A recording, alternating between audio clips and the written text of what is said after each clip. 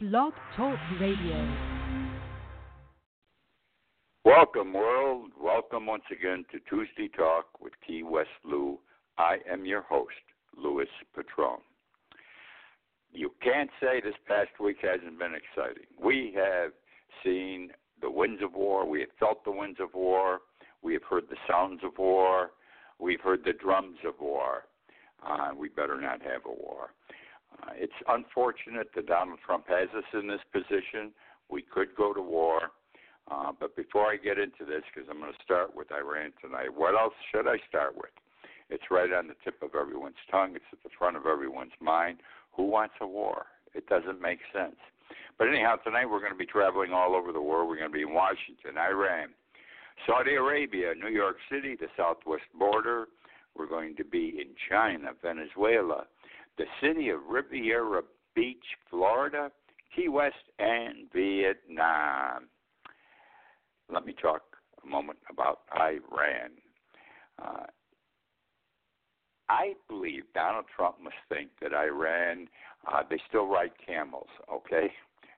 And they're in the desert all the time living in tents. He does not understand that this is the pride of Persia going back hundreds of years, if not thousands of years, the Persian civilization. They are very well educated, their people. Their cities look industrial, are industrial. They're magnificent, their buildings and everything else. But he thinks they're apparently easy to dispose of, and he has no, he's going to do it. If he has to do it, he's going to do it. I also believe that Trump doesn't see what's in front of his eyes. He does not see what he should see. What am I talking about? If we have a war with Iran, the war will not be in Iran alone. Oh, sure, we will attack Iran proper. But it's going to be in the United States, too. The next war cannot be avoided. And the reason it's going to be in the United States, there's something called Hezbollah. Hezbollah is a terrorist group, one of the biggest terrorist groups in the United States. And who do you think their leaders are? Their leaders are the Iranian and Syrian presidents, etc., premiers, ayatollahs, whatever you have. So Hezbollah, in effect, belongs to Iran. They are terrorists. They are bigger, better equipped, better organized, potentially more dangerous than any other terrorist organization presently existing. And it's amazing how they operate. You have to understand this. They have cells in every country, cells. Now, I'm a little older than most people listening, I guess, but I remember the cells during the communist era following World War II. There were cells in the United States in the late 1940s into the 1950s, McCarthy hearings and so forth, where people came here from communist Russia, from Soviet Russia, and they lived in the house next door. The husband and wife had children. The husband worked or operated a small business, but they were communist spies, and this all came out. They were communist spies. And that's how cells work. And the Iranians have cells all over the world. They have cells in New York, Chicago, Los Angeles, all the major cities. I wouldn't be surprised if they don't have a cell or two here in Key West. So, he doesn't understand. When the war begins, these people in these cells, Hezbollah, are going to go out and start blowing things up in our communities. Do you understand me? They're going to create havoc in our communities. They're going to do what terrorists do in our communities. Blow up bridges. They're going to go to races and throw bombs out so many people are injured and many people are killed. They won't care. They're going to cause havoc and destruction because we are going to be at war with Iran. Iran, who basically, I use this term, it isn't accurate, but owns and operates Hezbollah. And he doesn't realize this. He does not realize this. And I want to ask this question. Why? Why don't we talk more about Hezbollah? We don't hear about it in the media that often. We don't hear about it in television, read it in the newspapers. It isn't talked about that often. I know since Trump became president, it's hard to talk about anything but what Trump did today, because every day he changes whatever he's doing, and that becomes number one on the hit parade as regards news. But whatever the reason, be aware there's an operation called Hezbollah. They are going to take us on because they are part of the Iranian government, and their job will be to do us in. I'm not saying we're going to lose. But what I'm telling you, my friends, a U.S.-Iranian war will be fought on our soil also. We will have more 9/11s. They won't fly planes into big buildings, but we're going to have problems like that. Which now brings me to World War I. On June 28, 1914, the Archduke Franz Ferdinand of Austria and his wife Sophia were in a parade, open-air car, and an assassin killed the both of them. They came up to the car, shot them. Ultimately, they died. There was no war in Europe. This was no big deal. It was a big deal because, an official of Austria had been killed, but there was no big deal. No one contemplated a war. But 2 days later, World War I had begun. 48 hours, World War I had begun, June 30th. And the reason was that all of the European countries got involved in the war, except for Italy. And they were on one side or the other. So, the Austrians, the Germans, the Kaiser, he had a lot of countries with him, and England and France, etc. They had companies on their side. A lot of them were involved because they had agreements with other countries. Should you be attacked, I will come in and defend you. We have these agreements with certain countries. And so the whole world, the whole European world was at war, and eventually 4 years later we got into the war. All right. It just happened, just like that. No one expected it, even when Ferdinand died. They didn't expect it, and it came in 48 hours. What am I suggesting? Iran and the United States will be in a war so fast, okay? We will be in a war so fast. If Trump goes over there and drops a bomb or two or a missile or two, he does something he shouldn't do, they're going to come back, and before you know it, we're going to have a war. And Iran has friends and we have friends. We can rest assured that Saudi Arabia and Israel will be on our side because they hate Iran and have been pushing us for years to join them in a war of annihilation as regards Iran. You can be sure that Russia and China will back Iran. You can be sure that other Middle East countries will back Iran. So we will have almost instantly, like World War I started, within 48 hours, we have the beginning of World War III. You heard me, the beginning of World War III, because this is exactly what's going to happen.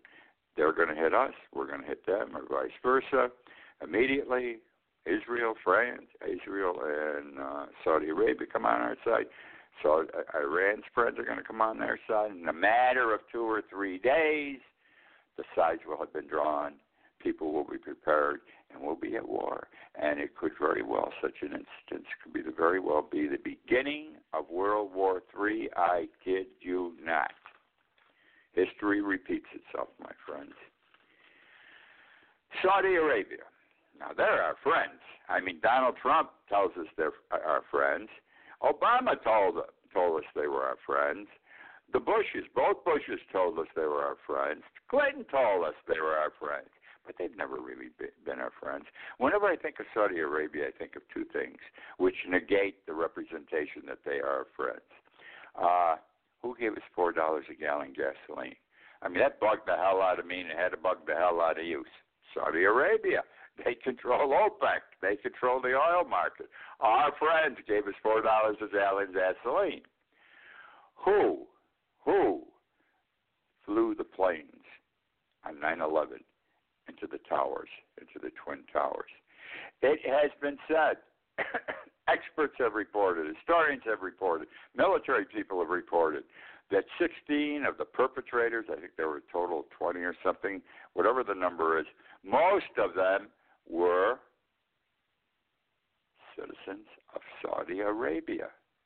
And they got their asses out of the country those who survived, right after this incident happened.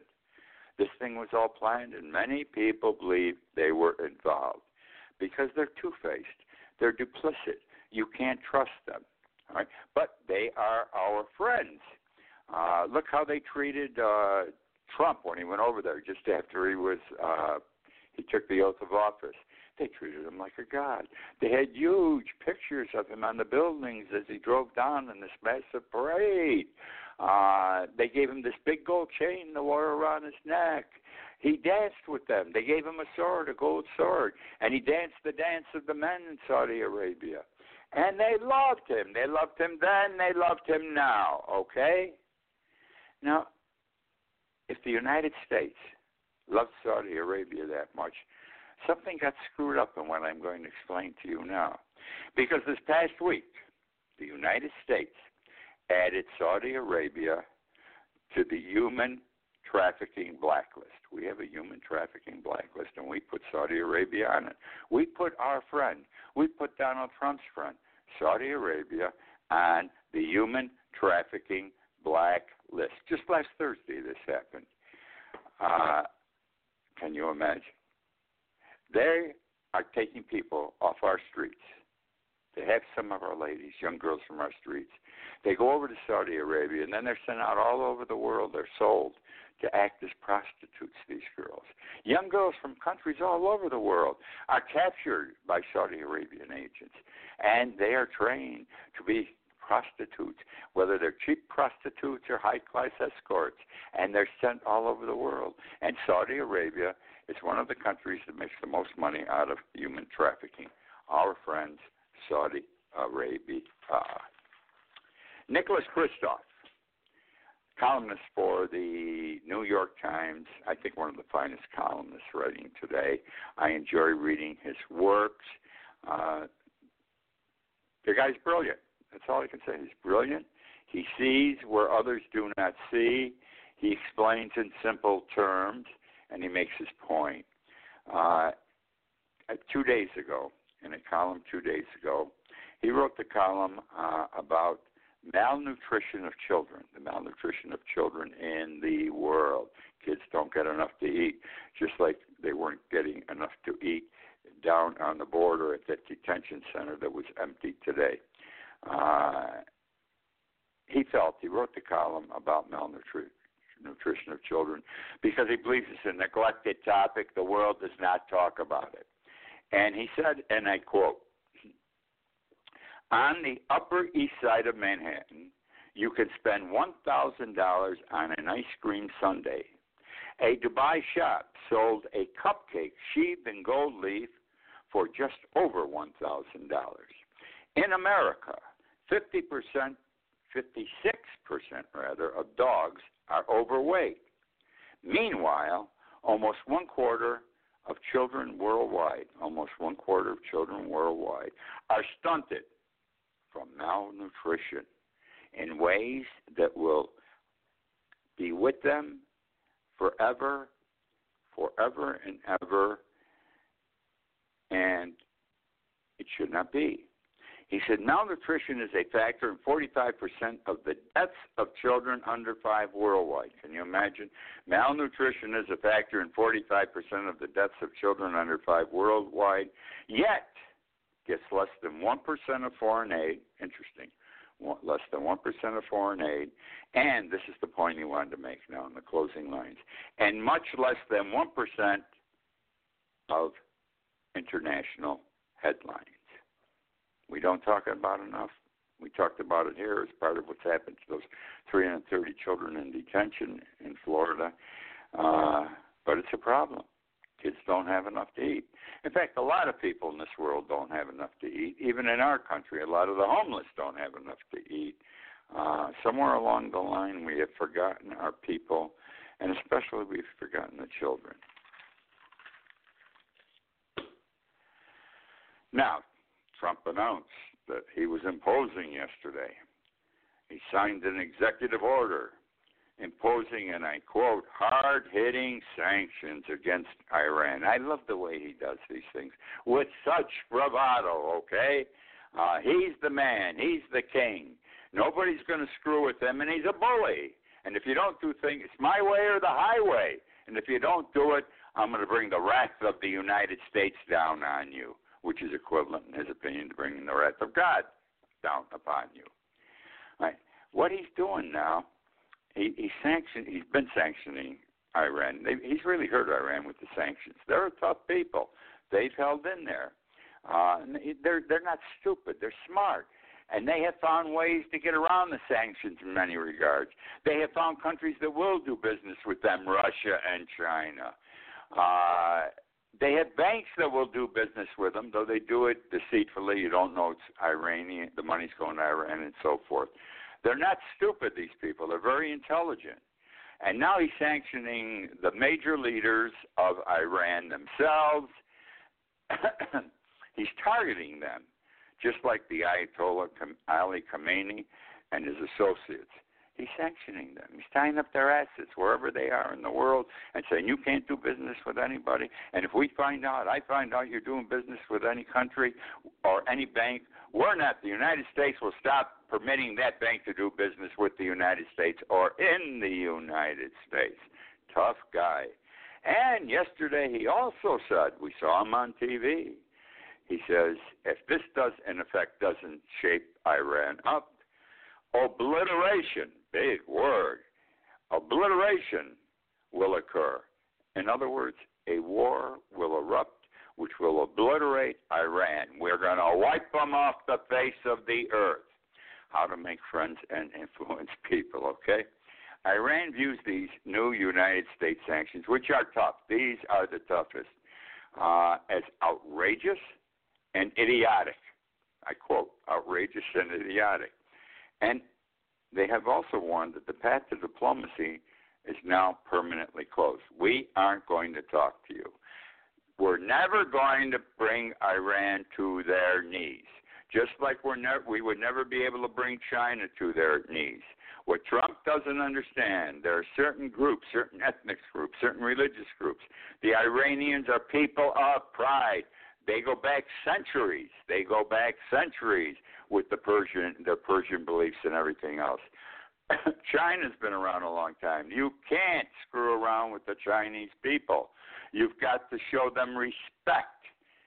You've got to preserve their faces, I call it. And Trump isn't doing that with Iran, and he hasn't been doing it with the way he treats China.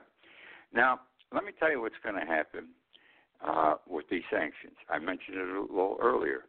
Iran's going to get sanctioned very badly. Who benefits again? Russia and China. They've already become tight friends because of what the United States has been doing to Iran.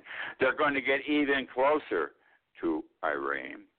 And, it's amazing, isn't it? Everybody Trump goes out and screws or hurts or demeans eventually becomes the friend of China and Russia.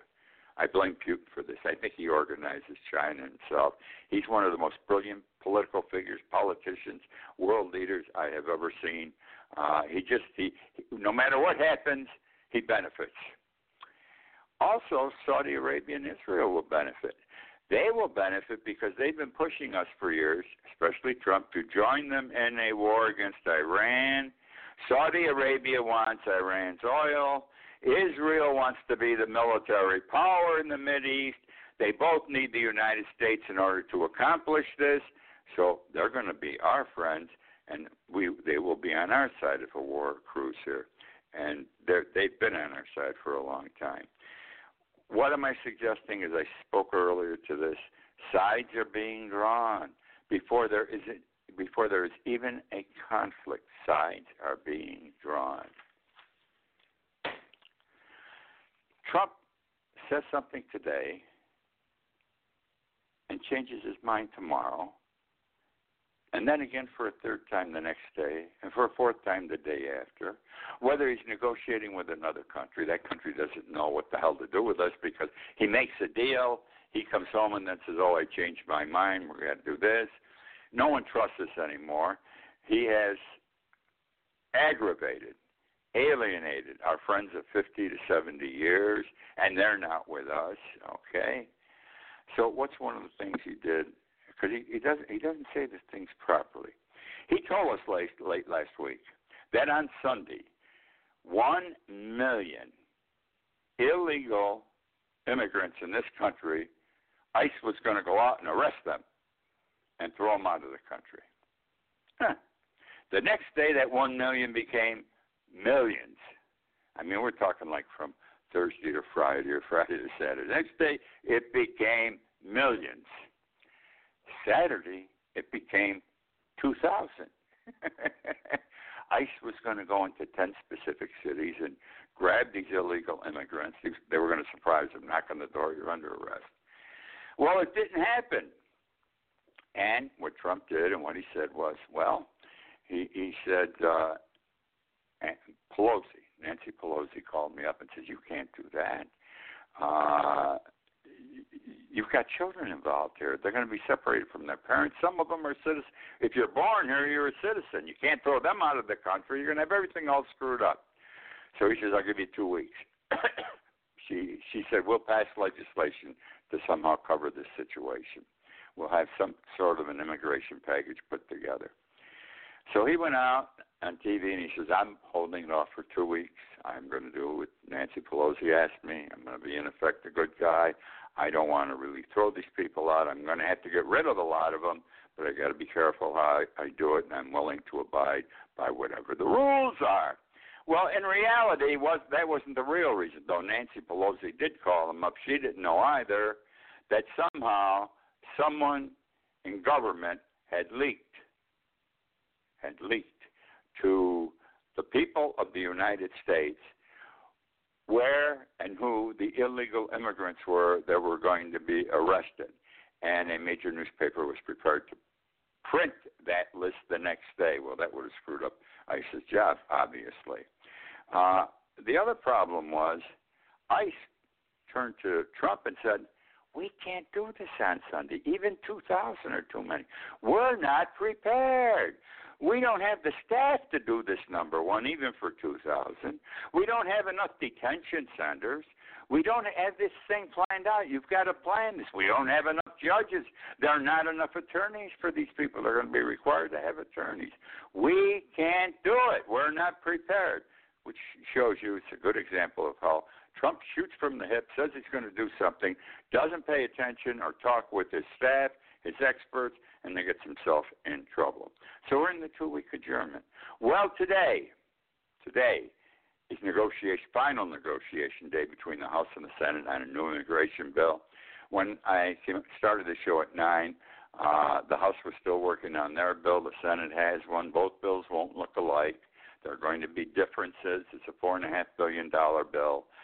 It will also, by the way, provide food for those kids in the detention center who weren't getting toothpaste or any of that kind of stuff.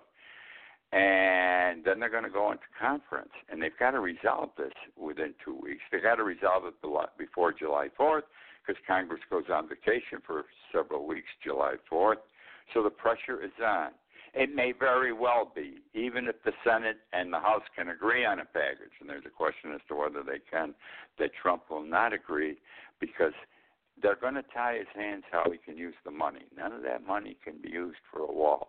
None of that money can be used for soldiering. None of that money can be used for this or that. It's got to be used for humanitarian purposes. And he may not like it, and he may veto it. So that's what's happening there. After we're done with the show tonight, run to the television set, turn it on, go to MSNBC or Fox, whatever you listen to, and listen to the news, and let's find out what the House did. Now I want to talk about what's happening with the children, the 330 children on the southwest border that were in this detention center that was, in effect, a piece of garbage. 330 kids living in cages, okay?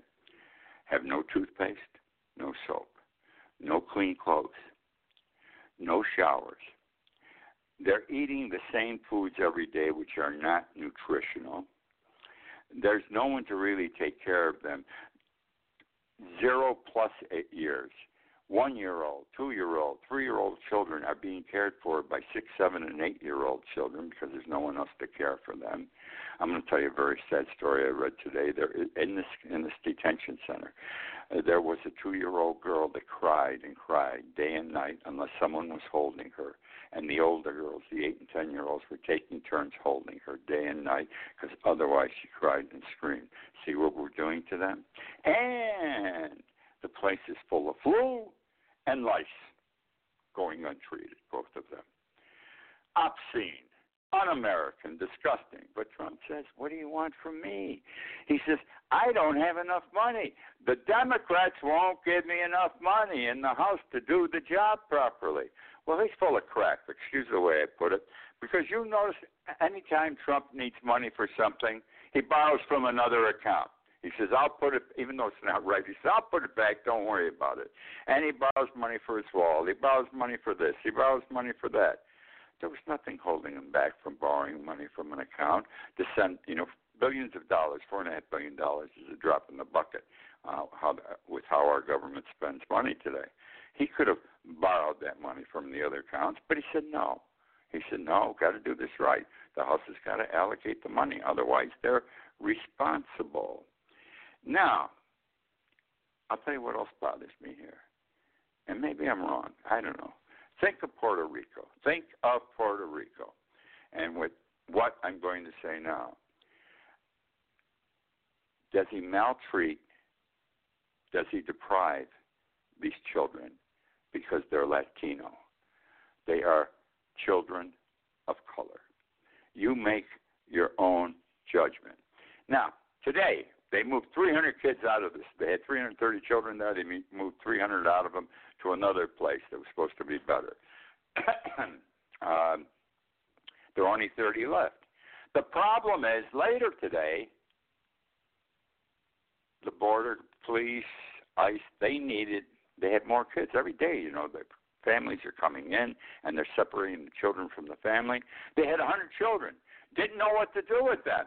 So where did they put them?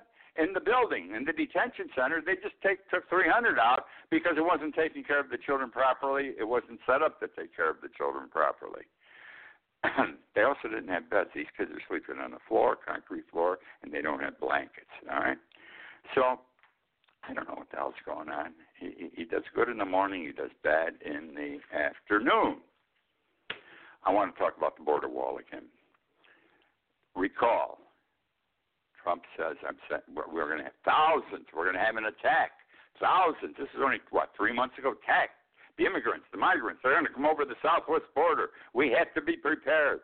And he immediately sent down there, I think, 3,500 soldiers, U.S. Army soldiers.